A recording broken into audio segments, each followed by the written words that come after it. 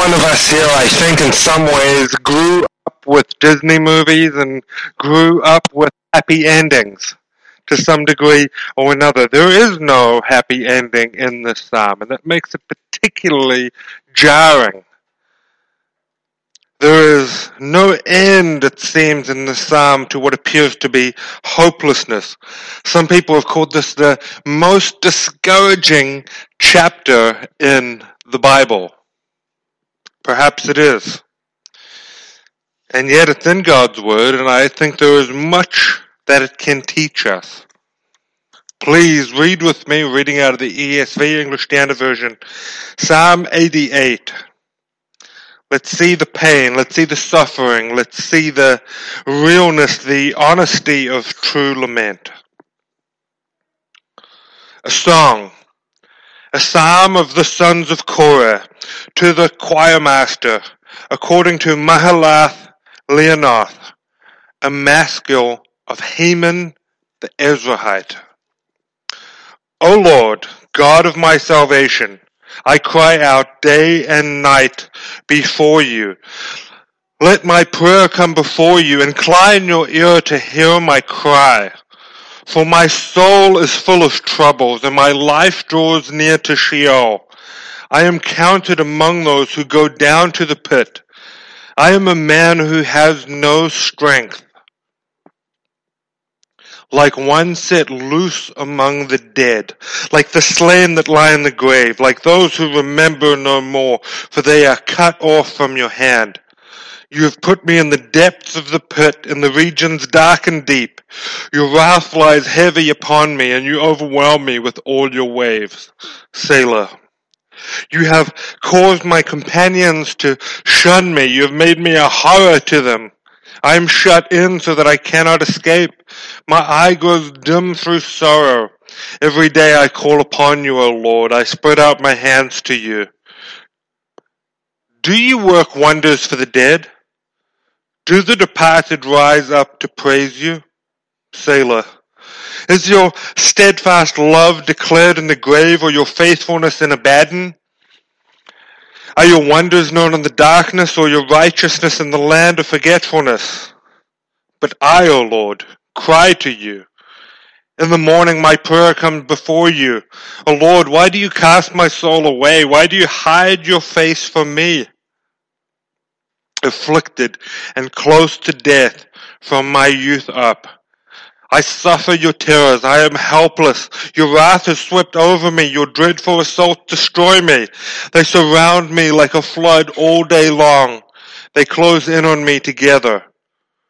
You have caused my beloved and my friend to shun me. My companions have become darkness. This is God's word. I wasn't lying when I said there was no happy resolution there. If you look at verse 18, you could write that another way. My companions have become darkness. You could write that another way. My only friend is darkness. The only thing that's with me is darkness. It is very, very real. It is very raw. True lament is very, very honest. And true faith, however, which we see here, is dogged and determined in attaching itself onto God. Why start the year off with a psalm like this? Why start off a year with a psalm like this? Because we ought not to pretend that struggles vanish. We ought not to pretend that difficulties are not part of life and part of reality. Our understanding of God needs to be big enough that life's struggles are seen rightly. And also, I am convinced that the good news of Jesus Christ shines more brightly, and it is more beautiful when we see it from the valleys. A quick look at how to break down the psalm. The first two verses is an unanswered prayer. Verses 3 to 9, he identifies the source of the problem. Verses 10 to 12, the psalmist begins a little bit of a back and forth argument with God. And then in verses 13 to the end, in verse 18, the prayer remains unanswered. Unanswered. We don't know much about the author of this. This is the first time that we're doing a psalm where David is not the author. His name is Heman the Ezrahite. We don't know much about him. He's probably a wise man during the time of King Solomon, so this is after David. And you could read about this time period around about 1 Kings chapter 4, which is where the Ezrahites are mentioned. But we see that this is a believer. He says, the God of my salvation. He's praying. Day and night, he says, he cries, he's asking for help. Life is hard. And some of us know this feeling. We're not told exactly what this man's problem is. We're not told exactly what his struggle is. Could be health issues. If you read towards the end, it's been problems that have plagued him since his youth.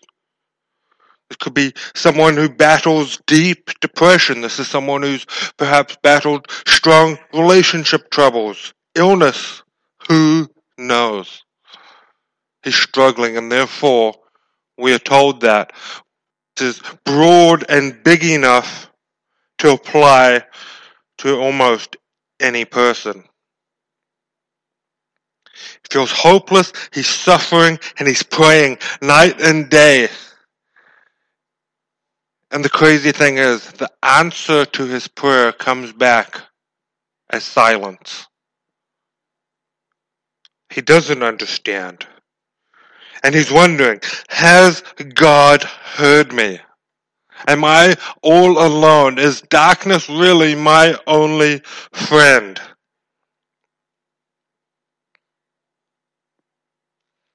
And he's struggling.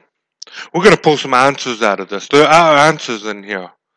The reason explicitly for the suffering is not shared directly, but there's much that we can learn. Now, I'm going to name some names here, and I believe in doing that from time to time. There are a number of false understandings of the role of suffering and hardship and pain in the Christian life. I want to highlight 4 of them, and I want to bring them up and spend a little bit of time on them, because contrary to popular belief, not all opinions are equally valid. Not all truth is God's truth. And some understandings of suffering and difficulty and pain that are very popular in our culture are simply not true. One of them is that believers who receive God's salvation, Christians, are to be automatically living a life of ease. That is the prototypical normal Christian life, an easy life of joy and happiness, rainbows and butterflies. Psalms like this help us to see that that's not the case. If this jars us into anything, let us jar us into realizing that that is not always the case. My mind boggles when I hear a presentation of a normal Christian life which could not be true of Jesus or his early disciples. Have you thought of that? Whenever you hear someone describe the Christian life and they tell you that it's supposed to be easy and nice, and you say, was this true of Jesus? Was this true of the 12? Was this true of the early church? And you say, no, it wasn't. Then it's probably not true. It's probably not biblical. Most of those early disciples were martyred.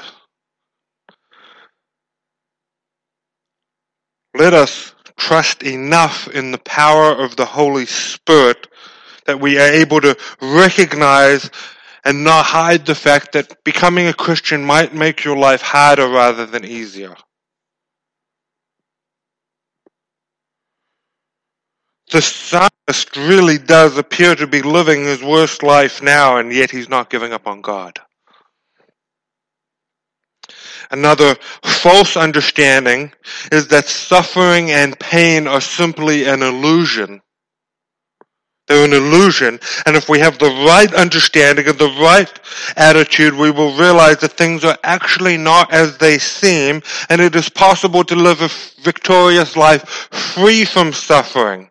You just need to change your mindset, Think rightly and your suffering will disappear. The belief is that an enlightened mind realizes that pain is an illusion and can make it go away. This, to some degree, is the teaching of the Christian Science Church founded by Mary Baker Eddy. There is one of them on Church Street. That's what they believe. And it's been adopted into Christianity by some, that suffering is just an illusion. They will say that it's not simply positive thinking. Think positive and all your problems will go away. They'll say that, but that's really what it is, and they've dressed it up with religious terms. If you have God in your life, if Jesus is your Savior, you're able to have an enlightened mind and your suffering will disappear. You will see it rightly. It's not true at all, and we do not see this example in the life of Jesus. Did Jesus suffer? Did Jesus struggle with pain? I would submit that the Garden of Gethsemane, where Jesus is sweating drops of blood, Jesus was suffering a little bit. He was. His disciples had troubles. And what makes it worse is some of this teaching, especially Mary Baker Eddy's Christian Science stuff, is that they then also deny that Jesus Christ is actually God. There's no gospel. And it promises something that it is unable of delivering, and it promises something that is against reality. Another more popular version of understanding of suffering is that propagated by the Word of Faith movement, which is very broad. A lot of what you see on TV preaching is influenced by the Word of Faith movement. This simply says that if you have enough faith, your problems will go away. That's basically what it believes. Now, I want to say there's some truth to that.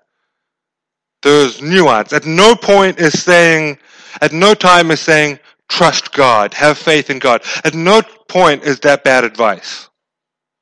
Never ever is bad advice to tell someone to trust God. Nor is asking God to remove pain and suffering and to bring healing into a situation. That is a good thing. We are called to ask that. The problem is, and the psalmist is doing that, the problem is, and what is dangerous is saying, if you have a certain amount of faith, if you have enough faith, God is obligated to heal you. That's where the problem comes in. That's where the problem comes in. I can speak to this era, the Word of Faith era, very personally, and I still clearly remember as an 8-year-old being taken to one of the largest Word of Faith churches in the world. I hesitate to call it a church. I prefer to call it a synagogue of Satan. But some of you will know that I have no hearing at all in my right ear, and I have half hearing, or maybe even less than half hearing in my left ear. For all accounts, I'm very deaf, and when I was 8 years old, the technology was not very good. Okay, so it was a real scare for someone who's had hearing problems since really young age. So my parents tried everything. And one of the things they tried was the Word of Faith Church. And I very clearly remember being taken to one of the big American Word of Faith preachers who came into town and promised a healing rally. And I was taken into a side room, taken into a side office, and I was asked, do you want God to heal you? And I said, yes. And he says, how bad do you want him to heal you? And my answer was, well, if God wants to heal me, I'd like to be healed. But if he doesn't, I'm okay with that. That was my mindset as an 8-year-old. This offended the Word of Faith preacher to no end. And he said to me, imagine you have a busted up old bicycle and I offer you a brand new bicycle. Would you not take the brand new bicycle?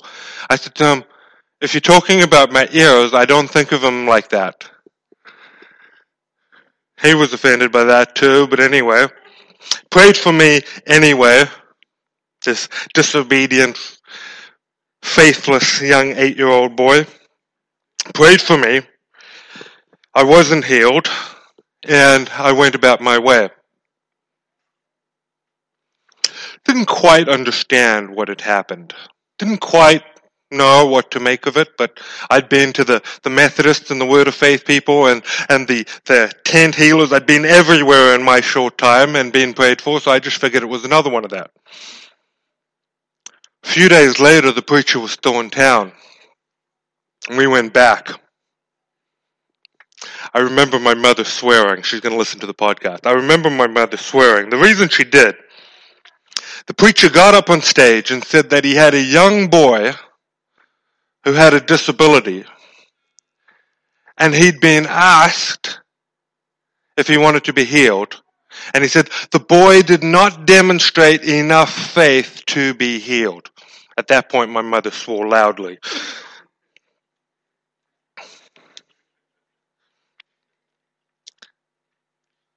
The problem with this line of thinking is that healing is nowhere promised in this life. It is given, praise God, but it is nowhere promised. And the problem with saying that if you have enough faith you will be healed, the problem with it is it makes man sovereign rather than God. It makes man or faith sovereign rather than God. It says to God that you must jump through this hoop if we do this. It puts the power in the wrong place. It makes God simply into a law, an impersonal God. And it doesn't lead to actual empathy. I was blamed for not being healed because I lacked faith. That's not empathy. That's not empathy. That's karma all over again, dressed up in Christian language. If you're suffering, it's because you somehow earned it. If you're blessed, it's because you somehow earned it. That's what it's saying. A passage like Psalm 88 should make us very uncomfortable, and it should make us realize that sometimes we need to be very, very patient with people that are struggling. Some people have struggles different to our own, believe it or not, and we should be patient and empathetic towards them, even if we think we know all the answers to their problems. There is room for patience. And lastly, it's possible to come to a passage like this, look at it and say the only answer to the problem of suffering is to realize that there are no answers. Some people try and take that sort of mindset. The answer is to realize that there are no answers, so just deal with it. And that's not true either. That's not true either.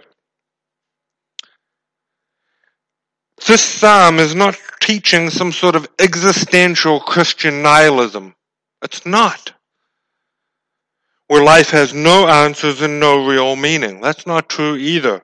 The psalm does give answers and it does teach us even in the bleakness. We will look at the end at some of the example of this psalmist. But let's get back to the text.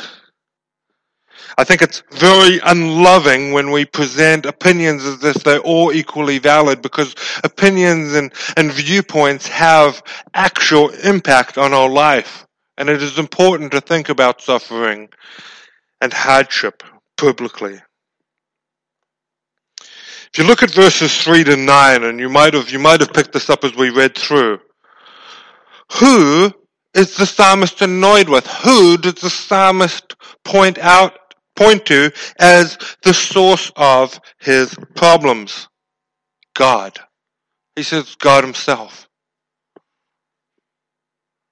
Now, there are many, many times in life when we are in trouble and we've put ourselves there. I've often said that I am my own worst enemy.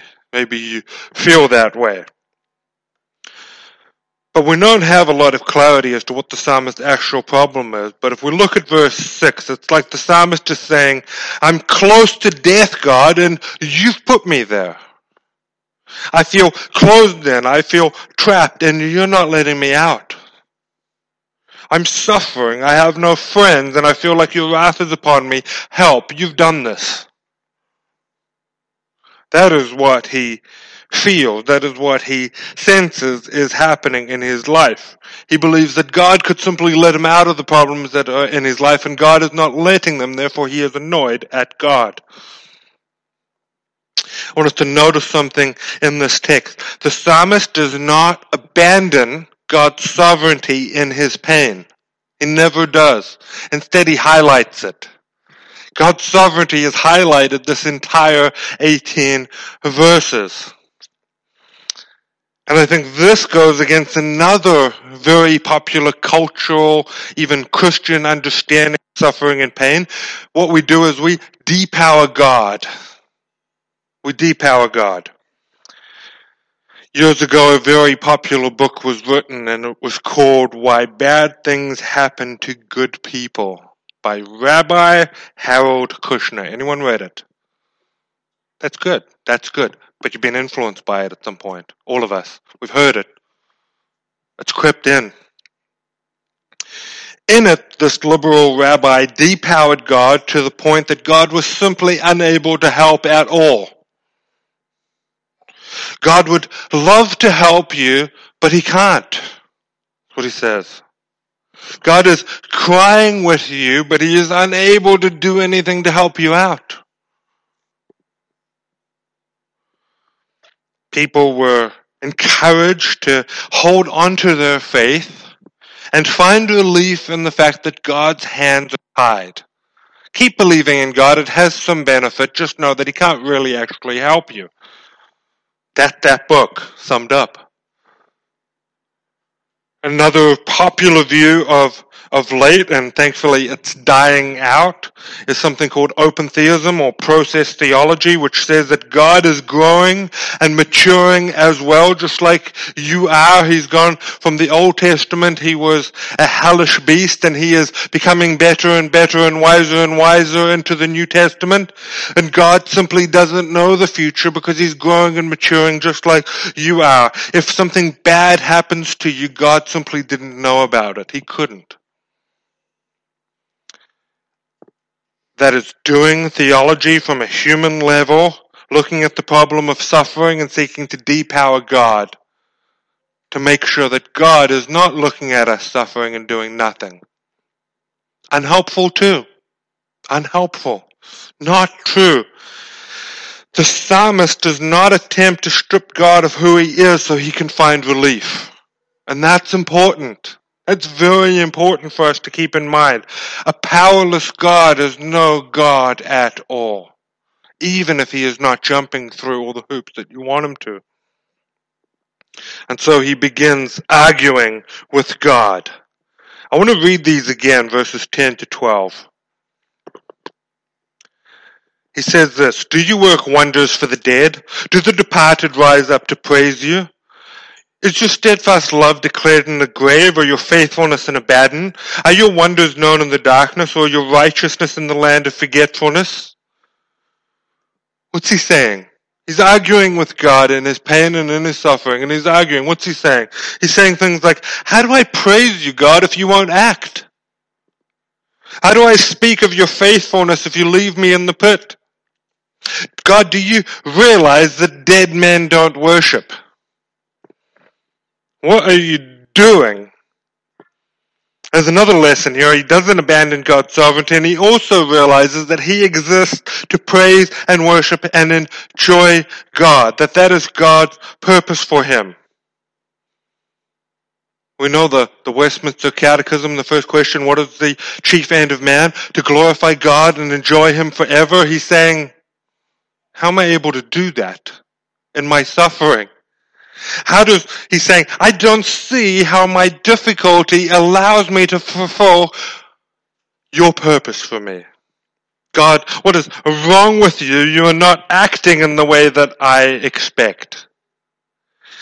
If you cannot identify with that right now, I'm sure you will identify with that mindset in a few years' time. It is true for all of us, I believe, at some point or another. What are you doing in this? God, surely your purposes, your faithfulness, your love, your greatness, your majesty would be more fully seen if you bring me out of the pit. Why do you leave me there?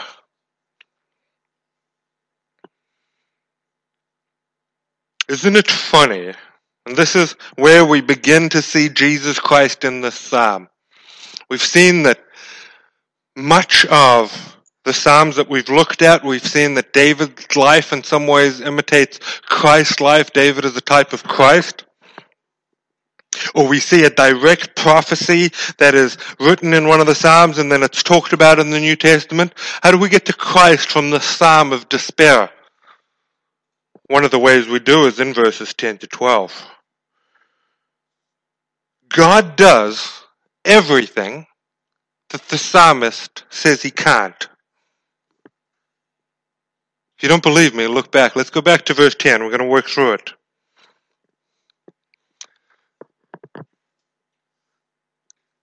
Do you work wonders for the dead? It's as if God replies, absolutely, yes, I will. Do the departed rise up to praise you? Yes, just you watch, there will be a resurrection from the dead. Is your steadfast love declared in the grave? Yes, from my son's grave.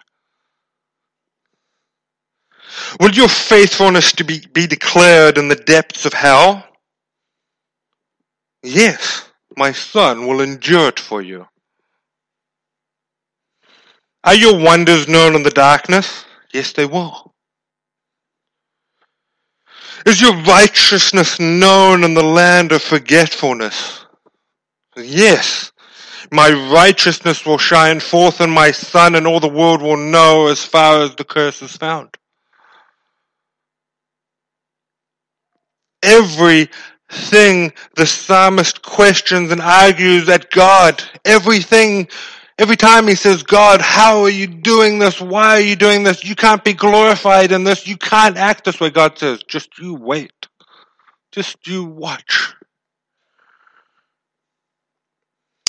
God is never a God who does nothing. He will put things right, but he does it his way. And he does it in a way that the psalmist believes is impossible. I love that. Is your steadfast love declared in the grave? Absolutely. He died upon a cross, went into the grave, and on the third day he rose again. The steadfast love is absolutely declared in the grave. This psalm highlights the finality of death and the hope of the resurrection. That's what it does. From the moment we are born, we have one foot in the grave.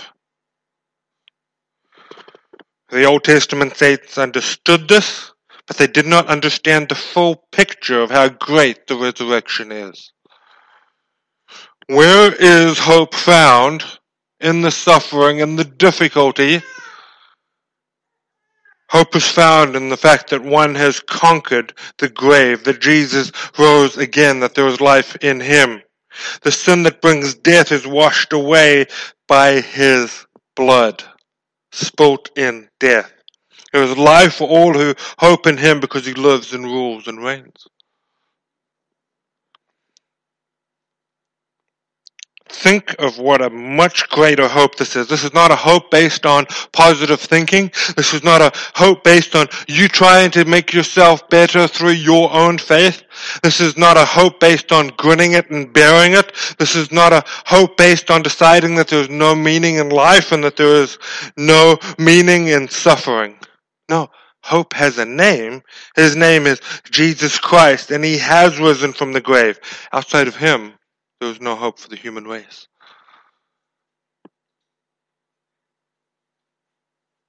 Go home today and read verses 10 to 12 again and be amazed. When we look from our New Testament lens on this side of the cross, or as people would like to say today, on the right side of history, and look back, we see. Now, I do want to be careful and mention that the psalm still does not end on a happy note. It doesn't. The prayer, in a sense, does remain unanswered. The psalmist does end by saying, my only friend, my only companion seems to be the darkness. But there are four things that I think we can learn. Firstly, he says in verse 1, and this is the point of hope, 4 lessons and points of hope. Verse 1, he says that God is the God of my salvation. And this is hope. He does not forget this truth, this honest lament. He does not forget the fact that even amongst unrelief suffering, he has salvation. He has been reconciled to God. Calvin, in his commentary on the text, called this salvation a bridle which he places upon himself to stop the excess of despair. He does not allow himself to go off into ultimate despair, utter despair. He has hope, and hope does not require happiness or ease. Secondly, and I've mentioned this already, do we not see in verses 10 to 12 that there is still a desire, a heartfelt desire to praise God? He knows he must. He knows God deserves it. Sometimes we don't feel like it, but the psalmist continues praising the God of his salvation even when it's hard. That's a lesson for us. Thirdly, if you go through this entire psalm, do we notice that he doesn't stop praying? He doesn't stop. There's no giving up even with the lack of answers. There are still cries for help morning and night. I want to submit that maybe we shouldn't be so shocked by this picture of a man who has a hard life of suffering, yet keeps praying, keeps seeking to praise God, and keeps soldiering on towards death, even if God doesn't give him ease in this life. Praise God if your life is easy. Praise God if it is hard, because so it was for Christ. We shouldn't be so shocked by this. And lastly, I'm going to end on a good note.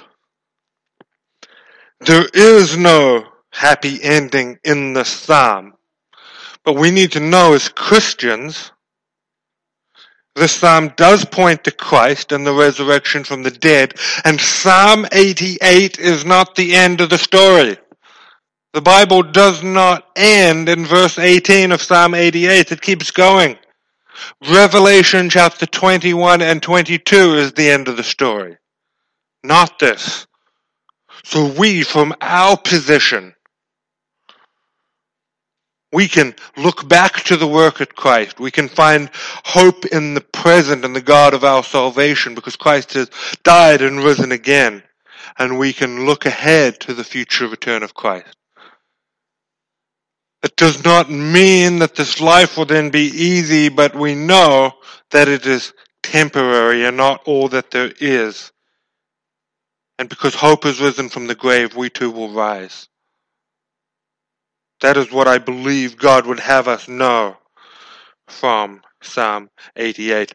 There's no happy ending for the psalmist in this life, but there's a happy ending in the resurrection for him and for you too. Let's pray.